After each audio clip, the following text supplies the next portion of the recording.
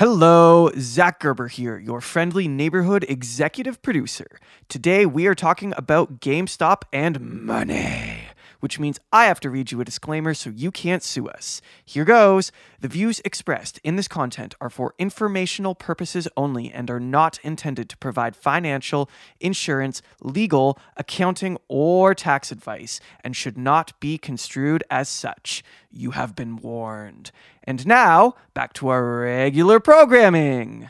Hello, and welcome to the Canadian Story, where we discuss what Canada is, what Canada could be, and what Canada should be. Hello, and welcome to the Canadian Story. I'm pleased to have Andrej Litvinjenko back.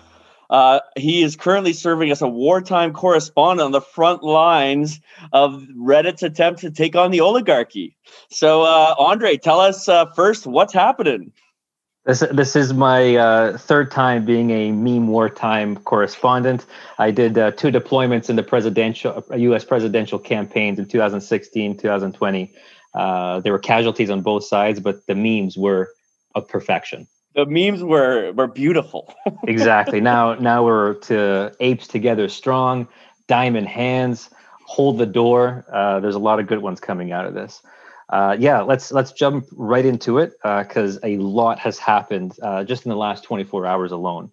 So we're in the midst of what a lot of people may be hearing in the media called a short squeeze, or WSB, Wall Street bets, or Reddit trolls or Reddit users taking on the man, taking on Wall Street. Billions of dollars are being lost by hedge funds. And so let's try to unpack all this stuff. So very quickly, there is this gaming store. It's called GameStop, and it's one of the largest video game retailers in the United States. They have about 5,000 locations coast to coast. In Canada, So in Canada, we're more familiar with them under the name of EB Games, but it's effectively the same entity.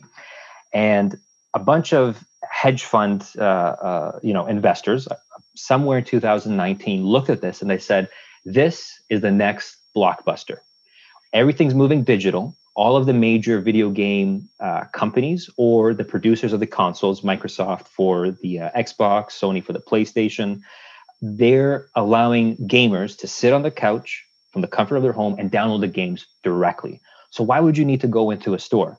They're going to go like Blockbuster. People aren't going to come in. So they started doing something that's called shorting a stock. When you're shorting a stock, you're basically making a bet that in the future, what you're paying for the share is going to be less than what you paid on the day that you purchased it. More. It's going to be more. No. Shorting is less. Shorting. Sorry. Yeah. Yeah, shorting is less. So let's use simple numbers. Let's say the price of GameStop in 2019 was $20. And I'm thinking this company is going to zero. They're going to bankrupt. They're going to have to shutter every single store and fire every single employee. I think I can buy this for $2 in a year from now. So instead of, let's say, buying a share in their competitor and hoping that as GameStop goes down and Microsoft sales go up, that I'll gain value over there, I'm going to try to do what's called a derivative, speculative investment, where I will try to get the value of something derived from an underlying asset. Think of your house. Your house is an asset. A share, stock in a company, is an asset. So the value of it is derived from that share. And instead of buying the share, you're going to go to someone else. I'm going to go to you, David. I'm going to say, look, I'm going to borrow your share. It's worth $20 today. I'm going to give you $20. But if a year from now it's worth $2, I'm going to give you back the share. I'm going to buy it for $2, and I keep the $18. And so you can quickly see that the more the price goes down, if my speculation is correct, the more money I make. Well, what happened with GameStop is that so many hedge funds got into this, and they got so overzealous, they shorted the available amount of stock by 140%. What that means is, even if every single share that exists was sold, whether it's a day or for 10 days, whatever, there'd be 40% extra contracts than there are actual shares. There's something called naked short selling. And it, in the Securities Commission of the US, it's also illegal, but whatever, we'll get to that eventually. these individuals got upset, they got livid because they saw this as pure unadulterated greed. Here are these individuals who didn't get enough of the benefits in 2007 when they all made speculative plays. They leached off of the American public. They directly contributed to those individuals losing their homes through predatory lending and giving loans to individuals who had no business with home ownership, or giving them second and third mortgages for additional properties. The housing market crashed. That was the 2007 crisis. It hit Canada. It hit Europe in 2009. Trillions of dollars were lost.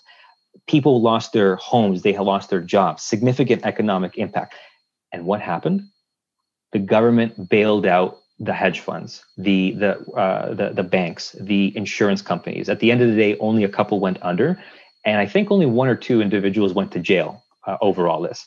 They not only used these government bailouts that you as a taxpayer paid for, to stop the bleeding in their companies. They also gave themselves severance packages. And I don't mean a couple of bucks. They got golden parachutes.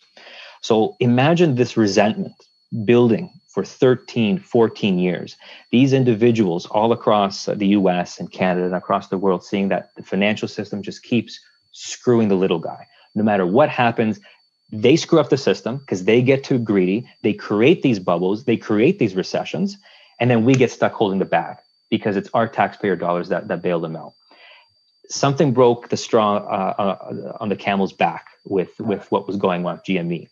And these individuals in WSB, they came up with a plan. They said, look, eventually these shorts will become due. And what that means is when you buy a short, you're buying a contract that has a certain expiration date, which says, like I said before, David, I'm borrowing this from you. I'm going to give it back to you. I have to give it back to you by a certain date. So what the WSB community started doing is they started saying, look, if we can start raising the price up, that means when Andrej has to go and give that share back to David, he's going to be forced to buy it at a higher price. So originally, Andrej was thinking, okay, I'm going to buy this from David for $20. I think it's going to go down to $2. I'm going to pocket $18 of difference. But if they make the price go up to $35, $40, $100, $150, $500, when that expiration comes due, I now have to buy it for whatever the market rate is and give the share back to David. So instead of walking away with $18 of profit per share, I might have to walk away with a $450 loss for every single share. And if I don't finish the contract on the due date, I'm still on the hook. I still have to finish it. But every day that I do not, I pay penalties.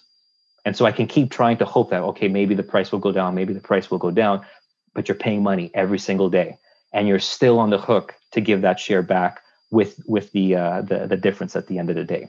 So they started collecting the community, trying to socialize this idea.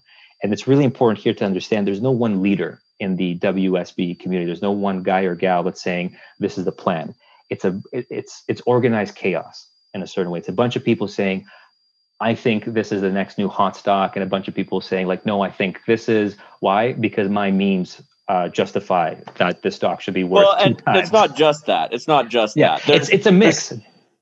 But that's what you're looking for, the diamond in the rough. The people don't go to Wall Street Bets just for the memes. They love the memes. They come for the memes, but they stay for the money.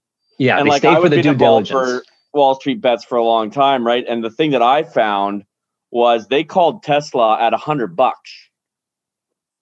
Tesla now is the equivalent after the share split. So what happened was every share of Tesla you had split into 5 shares, but they called it at 100 before the split. It's now at 4,000 before the split if you take the split out.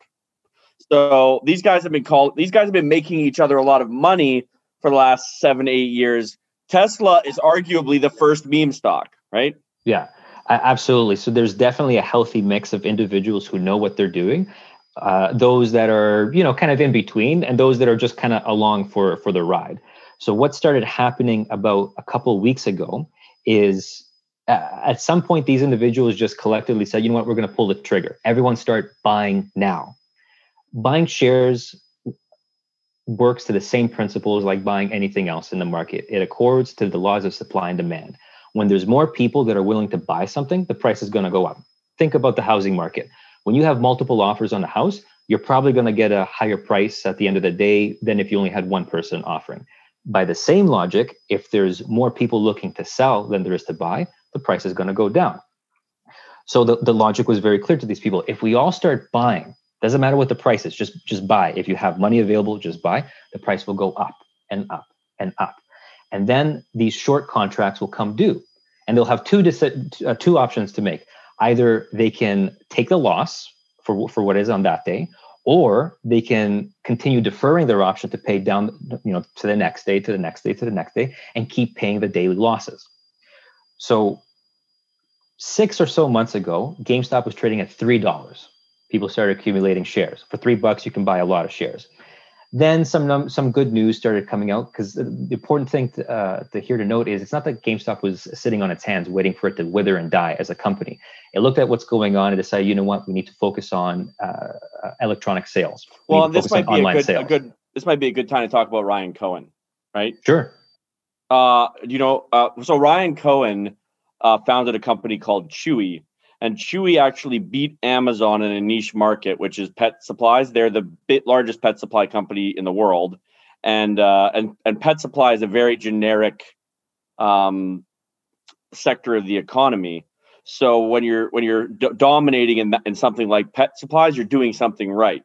So so what happens is Ryan Cohen buys 9% of the company, and he only bought 9% because if you buy more than that, then there's rules. Then you're an insider, right? So he bought 9% at about, I think, $6, maybe it was $7. And then he wrote a letter to GameStop saying, you have value in this company. You don't need to let this American company die. We can fix this American company, but here are the things you need to do. And you can we'll include the link to the letter in the episode notes. But suffice to say, that was what galvanized Redditors. Because what do Redditors believe in? Memes and symbols, right? And what is more of a symbol than someone who has achieved billionaire status before they're even 35? Yeah, and I'm not 100% sure, but I'm fairly certain that it was him joining the board and the announcement in that letter, which is what gave that first initial bump to GameStop. I think it went from like $13 to $18 or whatever. And like I said, it used to be $3 a couple months ago, so that's already a huge increase. The very next week, or maybe it was a week and a half after he joined the board, it went up to $30 or $35. They went up to $40. And this is where the WSB community started to get some kind of weird social energy, where individuals just started being drawn into particular threads where they saw, holy crap, what we were talking about is working. All of us are buying and none of us are selling. And then from 40 on, I think, Thursday or Friday of 2 weeks ago, the next Monday, it went up to 180 or 200 or something like that. The subsequent day, it went up to about 350. The day after that, it reached a high of 450. And Thursday morning, before the markets opened, I was awake at that time, I saw it hit 500. and this was exactly the plan. And we were all watching this together, right? This was we'll get to this a bit later, but this was an event that regular folk were participating in, either as individuals buying shares or watching what was going on around the entire world. Because it went into the media pretty quick, and at first the media was unaware as to what happened. It was like, oh, these bunch of Reddit trolls, they're pumping up this stock. It went up, 100%, 300% in a single day. They kind of wrote it off as, the people, the plebs are going to do what they always do. They're going to get ramped up about something. They're like, oh, this is tulips. It's just like Tulip Mania. They don't understand the math behind it. Yeah. So it's this very dismissive, if not patronizing, and if a degree of condemnation of these Reddit trolls, as if, well, what they're doing is, highly speculative. Maybe it's collusion, and it could be very risky to the market. The same folks who ran cover for the governments and for the banks and the rating agencies and the insurers and the hedge funds that ran the American economy into the ground, which had impacts in Canada, which also had impacts in Europe, are now, they have the gall to say, hey, look, these couple of folks on this online community are all really buying this stock because they believe in what it's about, and that's risky. they're the ones that maybe we should contemplate regulating more. That was the narrative in the news the first couple of days. And what was really interesting is when the media talked about the investments or the purchases that the WSB community is doing, they didn't use the words investments or purchases. They said bets. They're betting. Yeah. And the connotation of that is negative. They're gambling. They don't know what they're doing. They're just following some kind of instinct, and there's a risk here. It could spread to the rest of the market. Now, when institutions like JP Morgan or whatever pump and dump a stock, that's not a bet. That's an investment. That's them propping up the economy. They're doing their part. At the very beginning, even from the language that was being used, we could see the early stages that the hedge funds behind that money were getting a little worried. And they're already calling up their buddies, whether it was in the media or at the White House. So we had a report, I think, on Tuesday of last week, where all of a sudden the White House was stepping in just to say, we're apprised of the situation. We're following it. What do politicians have to do with a particular stock? Some stocks will go up 200-300% some days. No one bats an eyelash. That's how the market works. You either get in on time or you don't. That's one of the reasons why it's a very difficult discipline. But the issue here wasn't that it was just any stock. It was a stock where billions of dollars of hedge funds or the elites' money was being lost every single day. In that second week of trading, Melvin Capital, who is one of the, I don't know if it's kind of like a mid-level a hedge fund, they have about $13 billion US dollars of assets. They lost 30% in a single day. By Tuesday of the second week, they just pulled out of GameStop. They took their losses and they covered their position. They had to be bailed out by Point72 and Citadel, which are two other hedge funds. And this is where things start getting really interesting. Now we're moving from Tuesday into Wednesday of last week. This is when GameStop and a few other stocks, American Media Corporation, so AMC, BlackBerry a little bit, Nokia, Bed Bath & Beyond, and a few others that this WSB community noticed that were being overly aggressively shorted by these hedge funds. And so they were encouraging their members to also buy them. They also start going up significant amounts, 200-300% in a single day. And then what happens on Wednesday afternoon after these gains? Ameritrade TD says, you know what, we're going to start restricting trades in these places. People go to sleep, they wake up in the morning, and Robinhood, which is basically an investment platform that's very popular for retail investors. Retail investors are folks like you and me. We don't have millions of dollars to give to a fancy financial advisor. We just do it on our smartphones. Robinhood comes out and says, we're going to restrict trading. Not on the market, not because the Securities Commission has said, look, there's instability, there's a bubble, we need to protect everyone's money. No, only the stocks that the hedge funds are bleeding tens of billions of dollars on. And they didn't completely restrict it. They didn't say, oh, you can't buy and you can't sell. We're just going to freeze the market. We're going to allow things to reassess, calm down, come back to it in a month. They only froze the ability to buy. And so what did we just talk about? Supply and demand. When you can't buy something and you can only sell, what's going to happen to the price? It's going to go down. The whole strategy behind Wall Street Bets was we're all going to buy and none of us are going to sell. But now if the only thing that you can do is sell, and you're not a sophisticated trader, you're just trying to participate, and you start seeing the price go down and down and down and down. Thursday, the price opened at around 400. It went to 450, 480, and then plummeted to 120 or 180. And that's the point, because people see that drop and they think, okay, this is over. It was a fun ride. I'm already down a couple $1,000s. I'm going to sell my shares. And that's the point, because every time someone sells their shares, the hedge funds are able to go in, they'll buy that share from you. Because before they would have to pay $500 for it, but they scared you and they're able to buy it for 120. They might still be taking a loss, but now instead of having a $400 loss, they've maybe reduced it to $100. That became the prime strategy.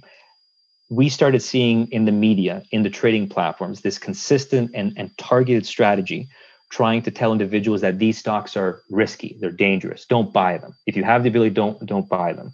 Obviously, people can change platforms. They can go from Robinhood to, in Canada, we have Wealthsimple. I don't know what the other American ones are. They can transfer stuff into a different bank. If they already have another platform, they can use that as well. They can tell their friends to purchase stuff, but they're constantly being told, don't do it. it's risky. It's these radical, and then this was another interesting part. They started trying to peg the WSB group, which has no leadership, has no central philosophy, has no one group directing them, saying that some kind of group of alt-right individuals, or that there's some kinds that of was ridiculous. radicals. That was totally ridiculous. And it was this clear concentration. These reports were not coming out from some random media organization. It was front news on CNBC. Every couple of minutes, they were mentioning stories about it. They had financial personalities like Jim Cramer coming out and saying, like, yeah, it's a short squeeze for sure. That's a potential here, but it's already happened. People should sell their position, take your winnings, and go home. When you read between the lines, they were saying sell, sell, sell. And why were they saying sell, sell, sell, Andre? Like, what is the reason for that?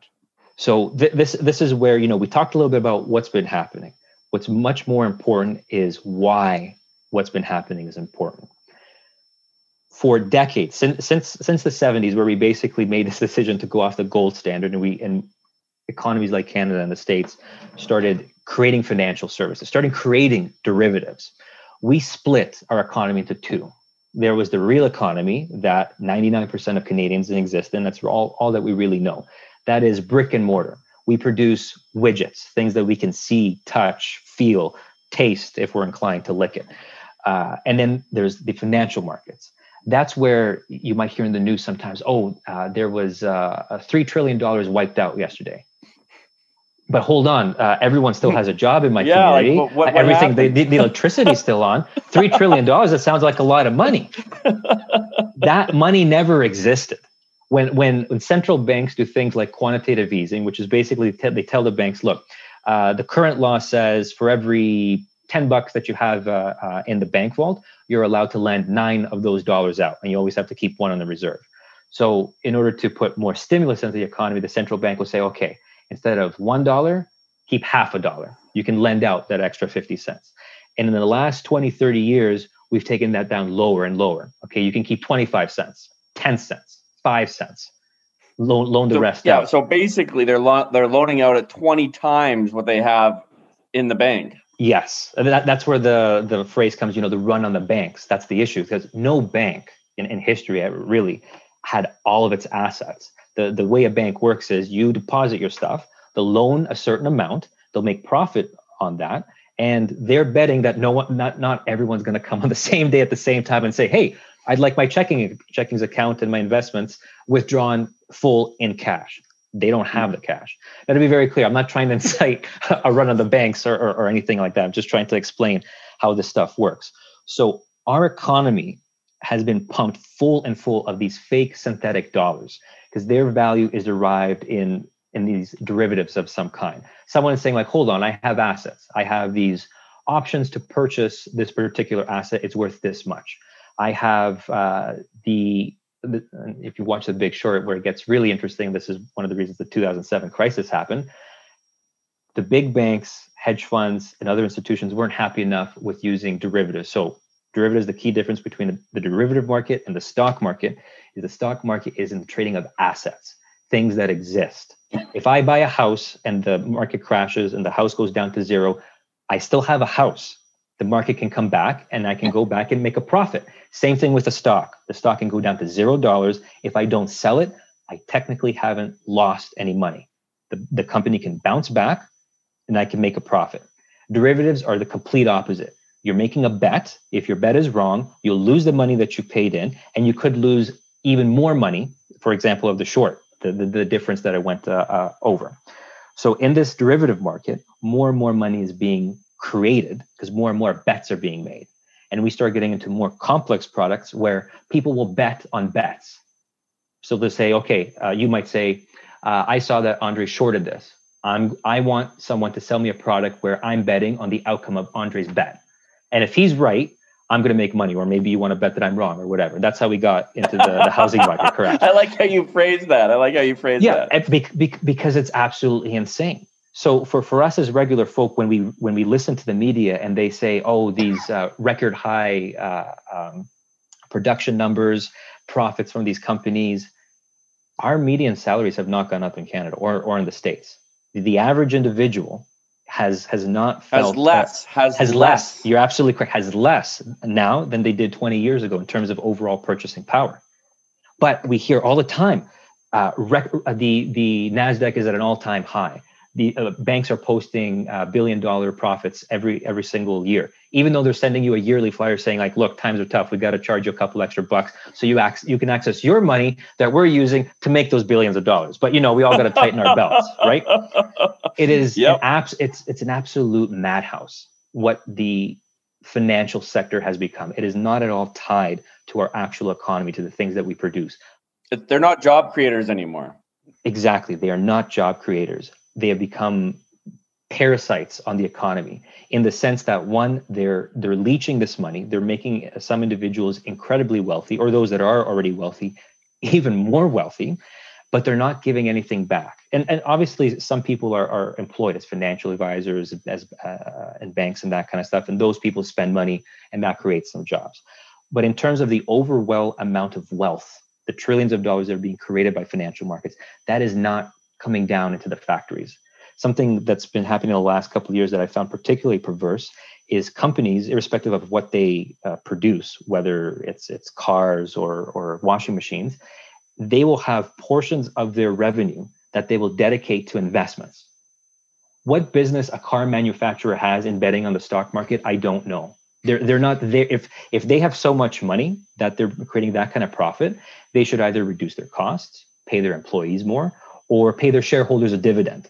But trying to keep some of that money while they're also saying like, look, we can't pay labor more, and instigating all kinds of union labor crises that our politicians then have to deal with and create more headaches for average folk, while they're also saying like, yeah, we're going to invest in the stock market and make even more money. It's very weird. It's very weird that has now become a thing where companies have individuals in charge of trying to make more money. It's a fugazi. My goodness. So trying to unpack all this stuff and come a little bit more to why this is important. These individuals, these ultra wealthy individuals, and the institutions they use, and the experts, these objective experts, they have to basically say the right things at the right times to create bubbles or to collapse the value of companies. They've had control over the financial system. First, it was you can't even buy a stock until you come into one of their investor brokerages or a hedge fund, and you pay them a fairly handsome fee to manage your money. I think now it's down to 2% to manage your money on average, whether what they do for you makes you money or loses you money, and then 20% of your profits, which is a pretty substantial amount. Then over time, especially, we got smartphones, we got better data plans and that kind of stuff, and this kind of technology became very accessible. You started being able to do this kind of stuff on your phone, and new apps started being developed and say, you know what, none of those fees. You get all of the benefits, but we're going to charge you $5 a trade, $10 a trade. And then that competitive advantage for those hedge funds, let's call them the money managers, went down significantly. But okay, they still have the bulk of the money. And what started happening with apps like Robinhood, hedge funds got together, they raised capital, and they created Robinhood. So the hedge funds that are also saying like, oh, you should invest in Robinhood, it's to democratize finance and to allow the average person to trade on the free market and participate in this. They're also now, they have access to your data. They have access to see who's trading what, when. They know every trade you make. And in the terms and service agreements, they outline that they can sell your trading information for a profit, that you agree to that in the lead when you click the accept button. Yeah. So they see this shift where people are going away from their institutions to invest, and they immediately figure out a way. It's like, okay, we're going to lose some leverage, we're going to lose some control of the market, but how can we get some of that back? And data is becoming one of those big things. He who has the data can usually at least influence the outcomes. Which is why Palantir is the company of the future, but we can talk about that on another we can have a whole 3-series podcast on why Palantir is a great company. On Palantir, yeah.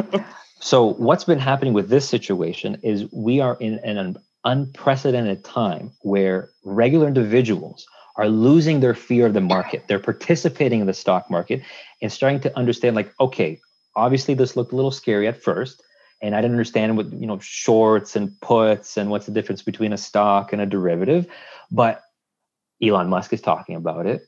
Alexandria Ocasio-Cortez is talking about it. Ted Cruz is talking about it. Ja Rule is talking about it. Like Dave Chappelle once joked in one of his sets, like, what does Ja Rule think about this pressing social economic issue, right? What does Ja think? No. Mark Cuban went on Wall Street Bets and did what's called an AMA, Ask Me Anything. And he literally told them, hold, they can't escape now. It's done. The shorts are finished. Yes. So it is no longer just some kind of, let's say, very, peculiar online community that happens to already be involved in this kind of stuff anyways. And you've seen the posts that people are sharing that are joining this community. These are individuals, and I'll let you speak more to them because I'm going to start tearing up a little bit because this stuff's a little bit rough. I mean, there are individuals saying that they lost everything 13 years ago. They don't have a job anymore. They haven't been able to get a job since. They haven't owned a home since. Exactly. And so some people say, like, these people in the WSB community, there are con men on Wall Street, and there are also con men on WSB. And for sure, there's some people, those 8 million users, that are just there to make a buck. But if you go through what people are sharing, the very personal, very heart-wrenching stories, the majority of individuals are there because they don't have anything left to lose. And there was this really great parody video from that community where they were putting captions over that scene in the recent rendition of the Joker movie, where Joaquin Phoenix's Joker is talking to Robert De Niro's Murray TV anchor. And the Joker character, who in that movie is portrayed as this kind of downtrodden, society doesn't care about him or his mental issues or that kind of stuff, embodying the WSB individuals as a whole, saying, so what if I gamble, or YOLO, you only live once, my entire life savings? What's the worst that can happen? I can become more broke? and that's what I've been trying to get across to individuals who are saying, like, no, WSB is just there to make rich. Like, yeah, there are some of those individuals. The majority of them are individuals that have nothing to live for, really. They've had their vision taken away from them. I can really empathize even more what's happened in the States. They have a divided political system. They have divided racial relations. They have a divided media, or if we can even say a divided media, so much as it's just one media constantly telling them, you are divided and you should treat each other according to your skin color or to your gender or whatever. Or according to your politics. Or according to your politics. They've had their civic identity taken from them. They've had their hope for a better future than their parents taken away from them. And now here's this opportunity where they see it playing out in the market. It isn't some get rich a quick scheme. There are individuals who are making obviously money off this, who are paying for billboards in Times Square saying, buy GME go brrr, which is the money machine Prince goes brrr and just spins out dollars, whatever. They have them next to highways where all it says is, will never sell. And then it's an emoji of a diamond, emoji of hands, emoji of two gorillas, and emoji of a bicep flexing. And to translate memes, to translate for those who don't speak memes or memology, diamond plus hands means diamond hands, in the sense of no matter what happens in the market, the shares you are holding, you will not let go of them. You will not sell them. Apes together strong. So two gorillas. So apes together, bicep flexing strong. Is a callback to the reboot of the Planet of the Apes movies, where Caesar, who's the leader of these apes, is saying, like, look, these humans will try to divide us, but if we stay consolidated, they won't be able to win over us. And so that's this kind of like ape pack herd mentality that's going on with people all over the world, where they're literally repeating these phrases to one another to encourage over and over. We're talking tens of thousands of comments a day. So to just jump back a moment, when we were on Thursday and the news broke that regular Americans had been blocked by the institutions to buy these shares. And again, it wasn't the whole market. You only couldn't buy, but you could sell, the shares that the hedge funds were bleeding money in. Everyone came out. This is pure manipulation. If it's not illegal, then at the very least, this is unethical and immoral. On that day, you could see posts coming in from the entire world, both on the Reddit community forums, on Twitter, on Facebook, individuals saying, don't worry, we don't have the restrictions here in Canada. Canadians are coming to help. Canadians are going to buy. People in Norway are going to buy. People in China on Chinese platforms are going to buy. Americans saying, I'm moving my money onto a Chinese brokerage. And the context here is, and now China's going to have our stock market trading information. Our information. Yeah, exactly. Our data. Yeah. Anything people could use. Last Thursday was an absolute frenzy. People were trying to coordinate however they could. And again, there's no leaders. There's no, like in the Occupy Wall Street movement over time. There's no voice except for deep fucking value. Yeah, he is our champion. Yeah, so that I don't want to say those words, but what Dave was talking about, that's the name of a user on that on WSB, and there's a lot more offensive words. But yeah, so people started sharing screenshots. I purchased these many shares, and these aren't wealthy investors. These are regular folk like you and me that maybe only have a couple of $1,000s that they can spare, if that. But they'll buy a share or two or whatever they can spare. They want to participate in the movement. And this is I read one comment where he's like, I read one comment where he said, I spend $150 on a weekend drinking.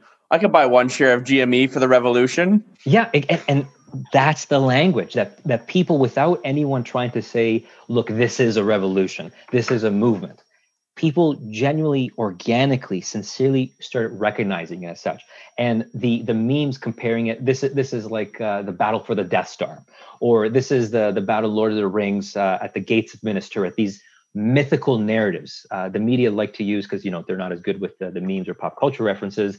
The Old Testament David versus Goliath archetype, and really that's what it is. Right. Yeah, they use the one that nobody knows, but like Lord of the Rings, everyone's seen that. Star Wars, everyone's seen that. We have archetypical stories that we can reference, and that's what memes are doing. That's the iconography of memes, which we'll get into later. Yeah. So to keep drilling into that point of why what is happening is important.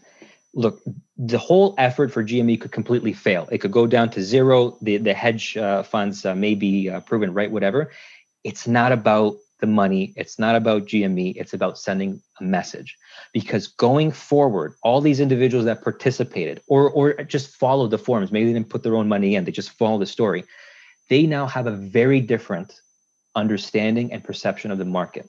They're not as afraid of it. They're not as intimidated. A different story is being told now. A different story is being told. Yes. And I think more importantly, the elites that are in these hedge funds or the ones that are supporting them in the media or through various levers in the government, they have completely overplayed their hands.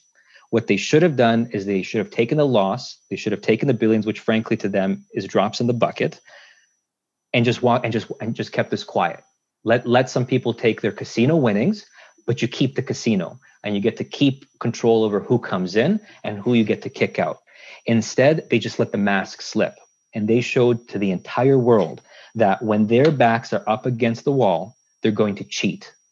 And although all those stereotypes that people were saying about 2007, no one really went to jail and that kind of stuff, all of that maybe Wall Street thought that they put behind, that maybe they, somehow resuscitated their image, everything's back.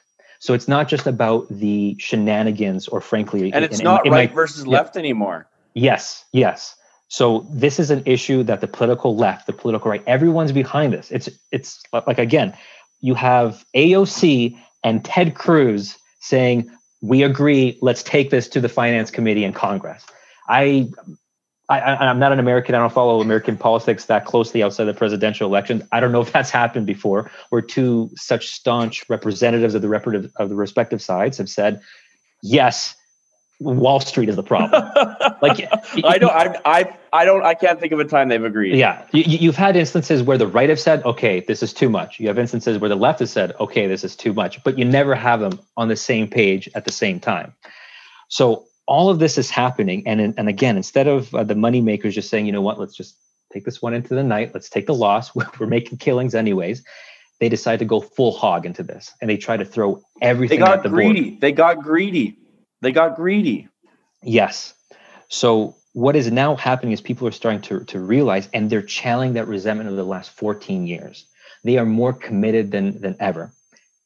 Update as to what happened in the market the last couple of days. So we started this week. People are still either unable to buy or they have significant restrictions. And what I mean by significant is they can only buy 5 shares or 20 shares or something like that. So you look at the prices, and the prices have just been plummeting. It closed 322 last Friday for GME. It closed yesterday at 225. It closed today at 90. So if you're not very familiar with the market and you're just looking at the numbers, you think like, whoa, this thing is over. Party's done. These guys have lost. I am not putting my money in. This is over. But you got to look at the volume. What volume means is the number of shares that have been traded in that day. The more shares that are being traded, generally speaking, a price goes up because it usually reflects that there's a lot of people looking to buy something. And again, supply and demand, more buyers, price goes up. Lower volume, there's usually people just looking to sell. There's not that much interest to buy, price goes down. So these significant decreases are so very easily explained. And when you start going into the data, looking at how many shares are being sold at what times and at what volumes, you start recognizing, and Mark Cuban picked up, I think it was Mark Cuban that picked up on this, something called a short ladder attack. What that is when basically a couple of hedge funds realize, look, we're all holding the bags on the same stock that we've shorted greedily, way over what we should have, and we're all about to lose a lot of money. We're going to make it look like the stock is tanking. So what we're going to do is, for example, I'm going to sell your hedge fund, David, 30 shares, and you're going to sell 30 right back to me real quick. And we'll just make the price go way down. Yeah. And so I'll sell them to you really quickly for 5 cents less. Then you're going to sell to me for 5 cents less than what I sold. And we're just going to go back and forth within a very specific time window. And if the SEC bothers to look, they can see those trades happening over the last 2 days. Now, what the purpose of a short ladder attack is to trick the algorithms that other investment brokerages and other individuals using more sophisticated platforms, is to trick their AIs into thinking that there's volume and that the volume is a massive sell-off. So what does the algorithm immediately do? It's programmed to say, look, if it drops 10% within 2 hours, to use an example, I'm going to sell 50% of the stocks or 100%, whatever. So the hedge funds start tricking other people's portfolios into selling their actual shares. And that's the point, because the hedge funds want to buy actual shares because then they can give the share back they borrowed. They can, what's called covering their position. And maybe they're going to lose money still, but it's better to lose $100 instead of $500 a share. The problem with short ladder attacks is that they don't actually create real volume. If I owe someone a share and you owe someone a share, and I give you, or I sell to you the share that I borrowed, and you sell me the share that you borrowed, no actual real new shares have been transferred on the market. Well, there's no actual success here. You haven't actually covered your position. Exactly. All that we've accomplished is we've lowered the price in the hopes that other people, whether because their AIs have been tricked or because they're looking at it and they panic, what's called paper hands in meme terms. Yes. The item, their hands are weak because they're made of paper, so the item falls through. I'm translating because I think, I appreciate some of your listeners may not understand this stuff. And I'm also getting older, so, there's 20-year-olds explaining new memes to me, but whatever. They force actual shares to be put into the market to be sold. And that's the whole point, and that's what we've been seeing. That's not being covered by the mainstream media. They're not going into this with due diligence saying, like, hold on, this is what it looks like, but let's give a balanced reporting. Let's figure out who the stakeholders are, what the interests are, and try to understand what may be happening. Another thing that occurred on Monday, and again, this goes back to the theme that I'm trying to say, why is this important? They have gotten too greedy. They've jumped the shark, and they have let the mask slip, and everyone is seeing Wall Street for what we knew it was.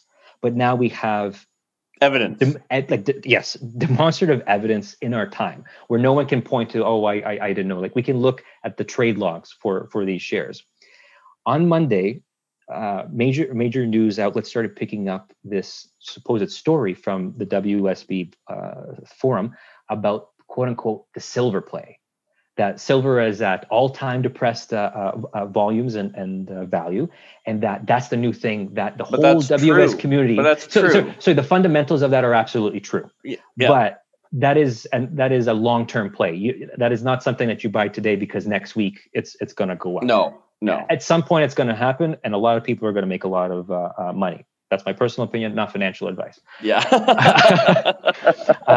So they put this story front and center.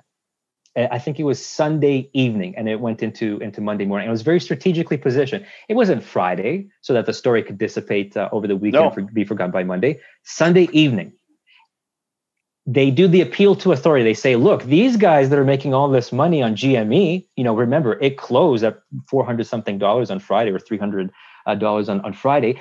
This is their next stop. This is where they're going to go and make their next fortune next. When has the mainstream media ever done the regular guy or gal a favor and told them, hey, here's a really good stock pick, guaranteed. Get in this while it's still hot. Let us do you a favor. Never once, and they never will.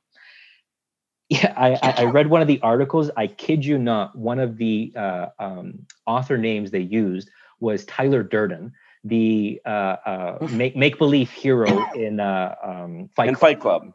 Like trying to use certain messaging, trying to frame it as a way like, no, this is authentic. We're just reporting what we've seen on WSB's forums. They're about to switch into this, and you should switch into silver too.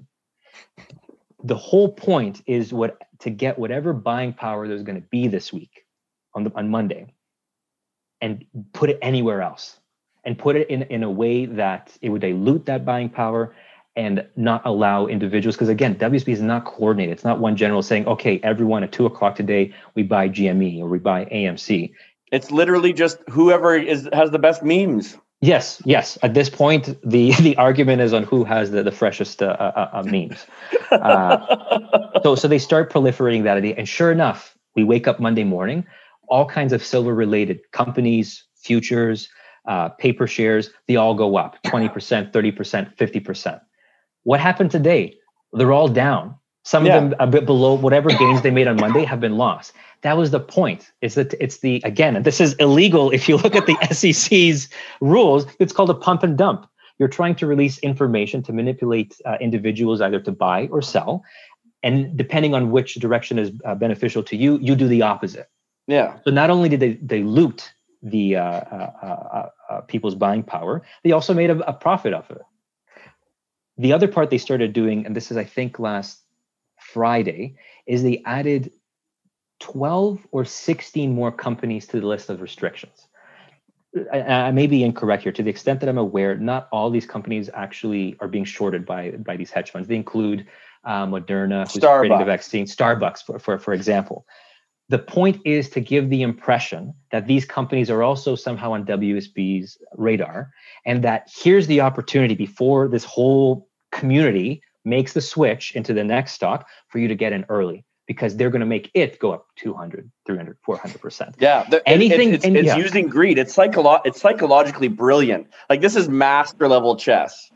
This is definitely not, although I think it's imprudent what they're doing in the long term, with respect to their interests as the elite class, what they're doing in terms of trying to fight the battle of, the last couple of days, it is brilliant. Tactically, this is brilliant. Yes, they're going to lose they're going to lose the war, in my estimation, in the long term, but they've definitely won the battles in the last 48 hours. So that gets us into, where is this going? I genuinely believe now that people have seen, one, that Wall Street is willing to cheat, is willing to do whatever it takes, manipulate the media, manipulate the rules of the game, literally blocking you from being able to trade. There's this great Twitter post from GameStop, where they recited a meme from Robinhood in 2018, where Robinhood simply said in their tweet, "Let the people trade." And just GameStop just repeated that meme, and that like and then they just had a meme with a shifty eye face, like, uh-oh. Exactly. Major celebrities, entrepreneurs like Elon Musk, major political figures from both sides, they are all coming forward and they're saying this is absolute BS. This is, if not illegal, then immoral and unethical. And there should be investigations. There's already been a couple class action lawsuits brought against Robinhood. And there's these arguments saying like, well, these users signed the user agreement, and the user agreement does say that they can choose to shut off your ability to sell or trade at any time. You're not entitled to buy or sell stock on their platform. The counter argument to that is those provisions are meant to be used to alleviate, let's say, if there's massive volatility in the whole market and they're trying to protect all investors. Or let's say there's a technical issue with their platform and they just want to make sure no one loses money accidentally. Those are legit reasons. What is unprecedented is for platforms to say, we're only going to pick these stocks that just happen to be the ones that we're losing money on. and we're only going to restrict your ability to buy. Where is this going? I genuinely think that more and more individuals now are becoming comfortable with the stock market. Not just from a perspective of now maybe they're going to participate. And again, investing can be very risky, particularly if you're doing derivatives. My personal opinion is do your own research, do your own due diligence. Everything I've said here today should not be legal advice or financial advice, right? Right. But for a long time, that was perceived as something dangerous. And a lot of times people would say something misconstrued like, well, what if I lose all my money? And that's that misconception of like, well, yeah, if you buy a derivative and your prediction doesn't pay off, you lose everything. But if you buy a stock, you still have the stock. You still have the asset. Yeah, you still have the house. The housing market can come back. You still have the asset. So I think people are starting to understand like, oh, WSB is telling me very clearly, buy the stock, because buying is apparently different from puts and options and the shorts and that kind of stuff. So people are slowly being brought into it. They're learning the lingo. They're learning, and this is some of the most important points. They're learning where the areas are that they can educate themselves. Individuals as podcasts or websites that they can go to for information. YouTube channels. Yeah, YouTube channels. And not in the sense of, oh, where's the next get rich quick tip kind of thing, but genuinely like, hey, but what are the companies of the future and why are they like some of the details that these guys go through on these companies? Like I know more about Ryan Cohen than I know about like Sir John A. McDonald because I've been reading about him for the last 3 months, right? Yeah, like we're absolutely in an age, and I'd be very interested for your thoughts on all this, where so much information is becoming available to individuals, particularly concerning companies, what the companies are doing, how well they're doing, from an investment standpoint. What are the opportunities? The price today is $20. What could it be in the future? This event, I think, has absolutely catalyzed people's interest in this kind of stuff, and especially for those who feel like there was no chance they were ever going to be able to get out of their situation doing their 9 to 5 because they're like wage. Lottery tickets are too long of a shot. I don't understand the stock market. All I'm ever going to get is my paycheck that I save my $500 a month in my RRSP that says mutual funds that will grow 5%. And if I follow the rules and I get to the end, I'll be okay. This is the story that was told, right? And here's the true story. There's been a lot of people that have been taking a lot of our wealth. And this, I say this as one of the most right-wing people you'll ever meet. I'm right-wing of Stephen Harper in some ways, right? but I'll say this, and I want to be very clear to everyone listening. These guys are corrupt. They are corrupt. They're cheaters. In any gentleman's sport, they would be disqualified. Their medal would be taken away because they are not playing fair. They're taking your money and they're mocking you with it because they know how to. And here's the best way to describe it. We have a friend who is in a chat group of ours who easily gets emotionally excited when a stock goes up or down and has trouble holding on or holding, as we say. There are a lot of people like that. Most people, if they lose $4,000 in a day, let's say, they're freak out and they're like, I'll just cut my losses. I can't believe I lost $4,000 because they think that the market is gambling. And I want to be very clear. The market is not gambling. You are investing in real companies, real people, creating real things. That's what buying a stock is. Yes. Yeah. And I just want to echo some of those sentiments that you made. Like, I absolutely believe in the free market. And I want to put an emphasis on the word free. Proper capitalism, which maybe existed for a couple of seconds somewhere in the Netherlands hundreds of years ago, has become crony capitalism, where basically it's either the very large companies or the investors that manage funds for the elite or the media or government, which always have one finger on the scales, trying to figure out, picking winners, basically. No, these guys should get the contract, or these guys lost everyone trillions of dollars and people don't have their homes, but we should give them the bailout. We shouldn't give stimulus checks to these individuals, or we shouldn't buy their mortgages out for them so they can have some kind of but we got to make sure that the banks have their money. The bank, and this is Obama. Obama does this. Yeah.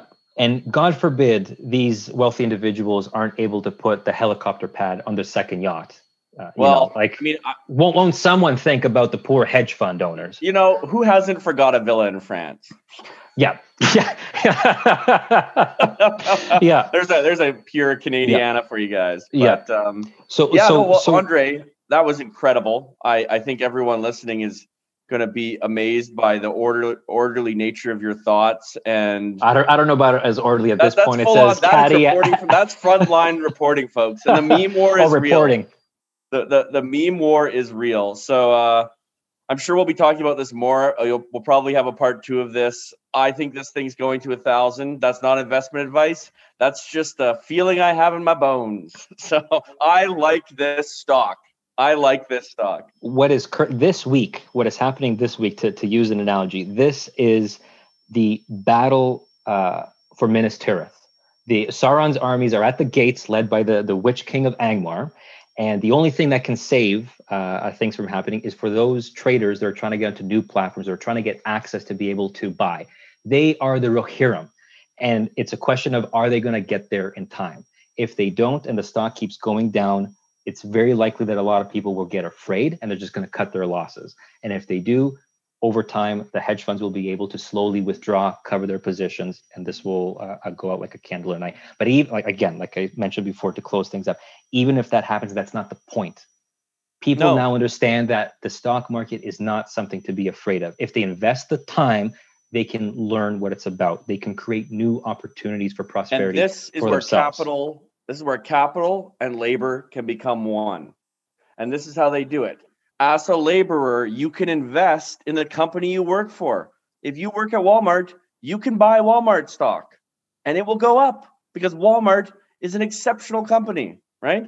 There's a lot of bad things about Walmart. It's destroying a lot of small businesses. But as far as a profit-making machine goes, Walmart is the top of its class, right? Yeah. Like, look, a lot of people are going to be left holding the bags. They are unfortunately going to lose money on this, and that is regrettable. But the more important things are, we are, I think, on the precipice of the democratization of finance, where and that would be one of the most beautiful things to ever happen. And it would be unprecedented with both sides of the political spectrum. And what's very interesting is when we had Occupy Wall Street, these politicians could look at the constituency they could be vying for to get their votes. Now it's all online. A lot of these people, you have no clue if they're Republican or Democrat, if they're American or posting from overseas. And yet they have some username. And the politicians are still motivated. That's what's really crazy. That finally, despite, that they may have received donations from certain interests, this has even pierced their blackened souls, where even they're like, you know what, this isn't right. This isn't right. I might be right. I might be left, but I'm going to reach across the aisle. I'm going to unite on this issue. We got to do something about this. We got to do something about this. That's what the real win. It doesn't matter what happens to GME. That's the final line. Because we can't stop. We won't stop. GameStop. It was a pleasure, David. It was a pleasure having you on. Thank you. Thank you for listening to The Canadian Story. You can find us on Instagram and Twitter at The CAD Story. That's The CAD Story. If you enjoy this podcast, please share it with your friends and family. Let's work together to remind Canadians how great their country is.